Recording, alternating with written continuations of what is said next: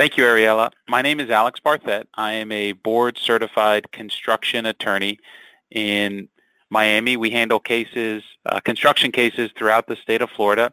And today we're going to answer a question that I get on a pretty regular basis when clients come to me. They say, well, I sent all the information into the surety and I still haven't been paid. What's wrong? Why is this taking so long? So with that, let's get started. So today we're going to talk about, as a background, what are the bond claim deadlines that you need to be aware of? Because if you haven't properly perfected your bond claim, then the surety is going to reject your claim outright. So we'll talk about that. Then we'll talk about what happens once you send your notice of non-payment into the surety. And once they get it, what do they do? And then the most important question is, when will they pay you? So let's get started. So first, what are the bond claim deadlines that you need to be aware of? So let's break it down into two parts, private projects and state public projects. So for private projects, the general rule is the following. If you have a direct contract with the bonded prime contractor, that means you're a subcontractor on the job, then you do not need to send a notice to owner or a notice to contractor. You should have a process in your office that no matter what, your office sends notice to owners and notice to contractors automatically on every job that you open over a certain amount of money. Maybe it's $500, maybe it's $2,500, maybe it's $10,000, but you have a process in your office to do that.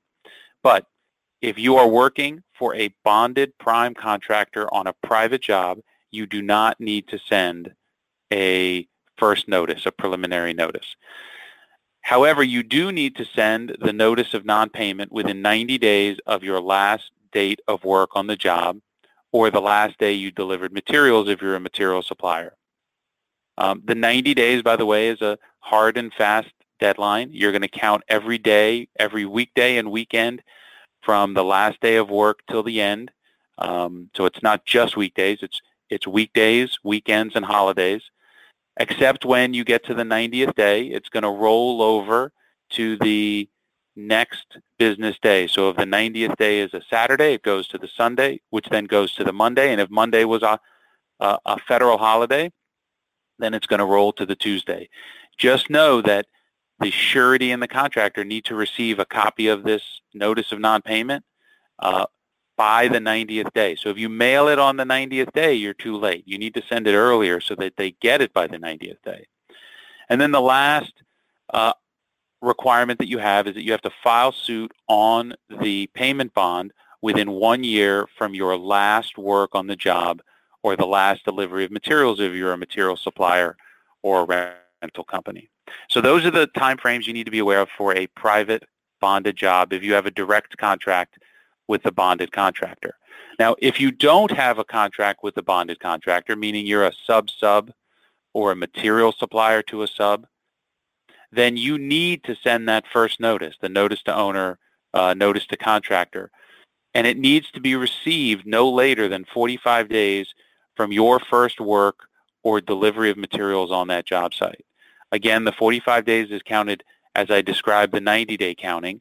So you count every weekday and weekend and holiday as you get up to the 45th day. And then the 45th day, you need to, if it lands on a Saturday, Sunday, or legal holiday, it rolls to the next business day. The notice of non-payment is the next item that's required. You need to send that and have it be received by the contractor and the surety no later than 90 days from your last work or delivery of materials on the job site. You need to file your lawsuit on the bond no later than 1 year from your last work or delivery of materials on the job site. So those are the rules that you must follow to make a claim against the bond of the prime contractor if you are not in direct contract with them. So if you're a sub-sub or a material supplier to a sub. The other thing you need to be aware of, most people don't know this, it's not recorded in the public record, but you can get a copy. The person or the company you're working for, so if you are a subcontractor and you're working for the subcontractor, that subcontractor may have their own bond that you can make a claim against in addition to the claim that you can make against the prime contractor's bond. We have a case now where our client, they messed up. They did not send, they were a sub on a job. They did not send the necessary notices. They came to us. We had to give them the bad news that they've missed their deadline to make a claim on the prime contractor's bond, but we were able to find a bond by the subcontractor. So we made a claim against that bond, and the time frames of the sub bond are not controlled by these rules. It's controlled by whatever it says in the bond. So in the case of the bond that we got from the subcontractor, we still had rights. We made a claim, and we're looking to get paid on the subcontractor bond. So don't give up if you don't have a claim against the prime contractor's bond. There may be a subcontractor bond that you can get. How do you get it? The best place to ask for a copy of that subcontractor bond is from the prime contractor. The prime contractor is more likely to give you a copy of the sub bond than the subcontractor who you have a contract with. So keep that in mind. You can send that request in writing, and they're supposed to give you a copy of any sub bond. So let's switch over to state public bonded jobs. The general rule is that if you have a direct contract with the bonded prime contractor, so you're a subcontractor on a bonded public job, you don't need to send your notice to owner or notice to contractor. Again, I think you should have a process in your office that no matter what job you start over a certain amount of money, those jobs automatically get noticed. But in case you missed it or something fell through the cracks, know that on state public bonded jobs, if you are in direct contract with the bonded contractor, you don't need your first notice. Most people don't know this next fact, which is you actually don't even need your second notice. There is no notice of non-payment required for subcontractors on a public job that's bonded. You should still send it within the 90 days because that should be the process in your office. But just know that if you are a subcontractor on a bonded job, you don't need the first notice and you don't need the second notice. You do, however, need to file suit within 1 year from your last work or delivery of materials on the job site, so that rule doesn't change. Now, if you're working on a state public bonded job and you are not in contract with the bonded prime contractor, so you are a subcontractor or a material supplier to a subcontractor, you need all the notices we talked about before. You need that notice to owner / notice to contractor within 45 days of your first work. You need the notice of non-payment delivered no later than 90 days from your last work. And you need to file your lawsuit on the bond no later than 1 year from your last work or delivery of materials on the project. Again, as we talked about with private jobs, on bonded public jobs, your subcontractor that you have a direct contract with, they may be bonded too. So if you have lost your rights to get paid on the bond issued by the prime, maybe there was someone messed up, they forgot to send one of the notices, look for that bond from the subcontractor because you may have rights on that bond. So with those rules now in your head, so you won't make any of those mistakes, what happens when you send your notice of non-payment to the surety? What is it that they do with this document, and how do you use it to get paid? So the first thing you have to understand is that the notice of non-payment only starts the process, only starts the claim process. It's the very beginning. It's not the only thing you need to send to get paid. So once you submit this document, you will typically receive in response to this document a letter saying from the surety saying, thank you for your claim. We're going to investigate it. We're going to check with our principal, but we need more information from you, so please provide us backup documentation and a proof of claim. Now understand, In the state of Florida, there's no obligation to provide that proof of claim form. And in most instances, when clients come to us and they ask us about it, we tell them not to send the proof of claim. And the reason why is that in our experience, most sureties are using that proof of claim, which is a sworn document. So you're going to swear to how much you're owed, when you were on the job, the materials you provided, the labor you provided, first day on, last day off. They use that documentation not to support your claim as much as to find reasons why they should deny your claim. So in many instances, we advise clients not to provide the proof of claim form. There's nothing wrong with doing it, but in most instances, we don't see it as a way to advance the claim process. And the reason is that you need to understand how suretyship works. Suretyship is not insurance. When you get in a car accident with your car and you're insured, and you pay your premium every month, then an accident happens and you submit it to your insurance company, and maybe it's a total loss. Maybe they write you a check for $30,000 to fix your car. The next month, your premium doesn't go up $30,000. Your premium may go up a little bit, but it's not a dollar-for-dollar reimbursement from the claim that you submitted. Suretyship works as an indemnity product, meaning the surety underwrites for no losses.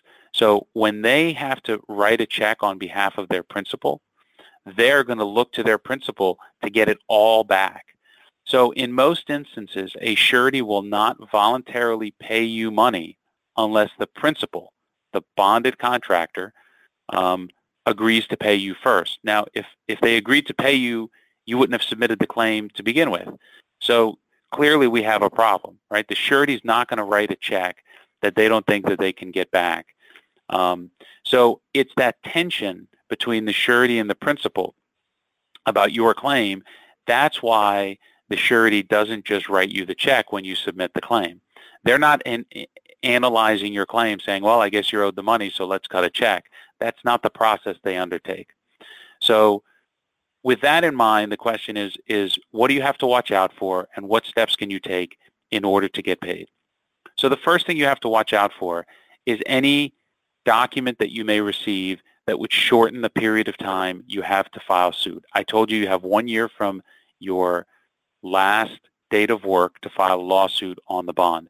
There are procedural mechanisms that are permitted by the contractor or the owner to shorten that period of time. And if you get a document called a notice of contest, then they can shorten the period of time that you have to file a lawsuit.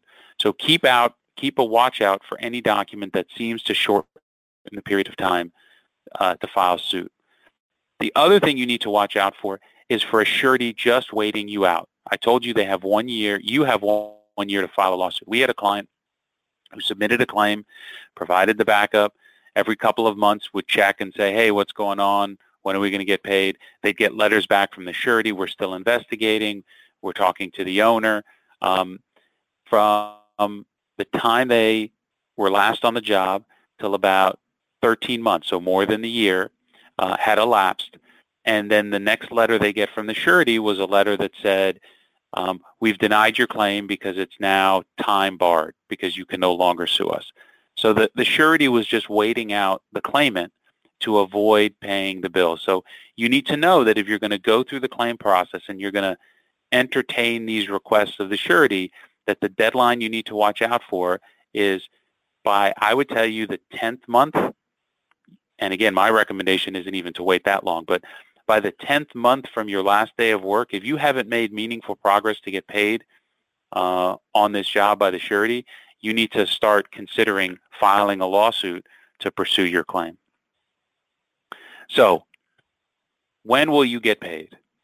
I would suggest to you that you practice what I would call the 60-60 rule. So 60 days from your last work on the job is when you need to start the process of submitting your notice of non-payment. You shouldn't wait till the 87th day because it takes time. It has to get delivered. It has to get prepared. It has to get delivered. So At about day 60 should be the point in time when you say, well, we haven't been paid. It's been 60 days since we've last done work on this job. We need to start the notice of non-payment process. Once you submit the notice of non-payment, then you should undertake internally your own debt collection strategies to try to get paid for the next 60 days. So you should be hassling your customer. You should be calling the surety for payment. You should be sending emails. You can send letters. But you just need to really shake that tree for both your customer and the surety. Don't let go. Trust me when I tell you, having done this now for almost 20 years, the squeaky wheel gets the grease. So the louder and more aggressive you can be in being a real pain to these folks to get paid, the more likely it is that you'll get paid before other people. Now, if you try that and it still doesn't work, then what I would suggest is that you submit your information to a construction lawyer to pursue the collection process through a lawsuit. What we typically do when we get clients that send us their claims on the bond is we just file a single count claim against the bonding company. So if it's the bonded contractor and a surety, we just sue the surety. It's one count. We file it. We can turn that around in a day or two. They get 20 days to respond after they're served. And I would tell you, unless they have a good defense, more often than not, they come back and they just say, okay, well, how do we make this go away? And the reason is that when you submit your notice of non-payment, when you call them, when you send them emails, they can delay and they can ignore you. There is no backstop to continued delay. However, when you sue somebody, if they don't respond and assert their defenses within 20 days of being served, you automatically win and they automatically lose. So the delay game comes to a quick end once you file the lawsuit. And in most of these cases that we get, the surety through the principal typically negotiates with us and we settle the claim. And in many instances, we get our legal fees. Sometimes we get interest, and the client gets the principal balance. It's more often than not a pretty fast process that the surety realizes, well, I guess I can't wait any longer. Let's get this resolved so I don't have to keep spending money in legal fees. So the only reason you would want to delay this process until towards the end of the time period you have to file suit is if you have some business reason or business relationship to wait.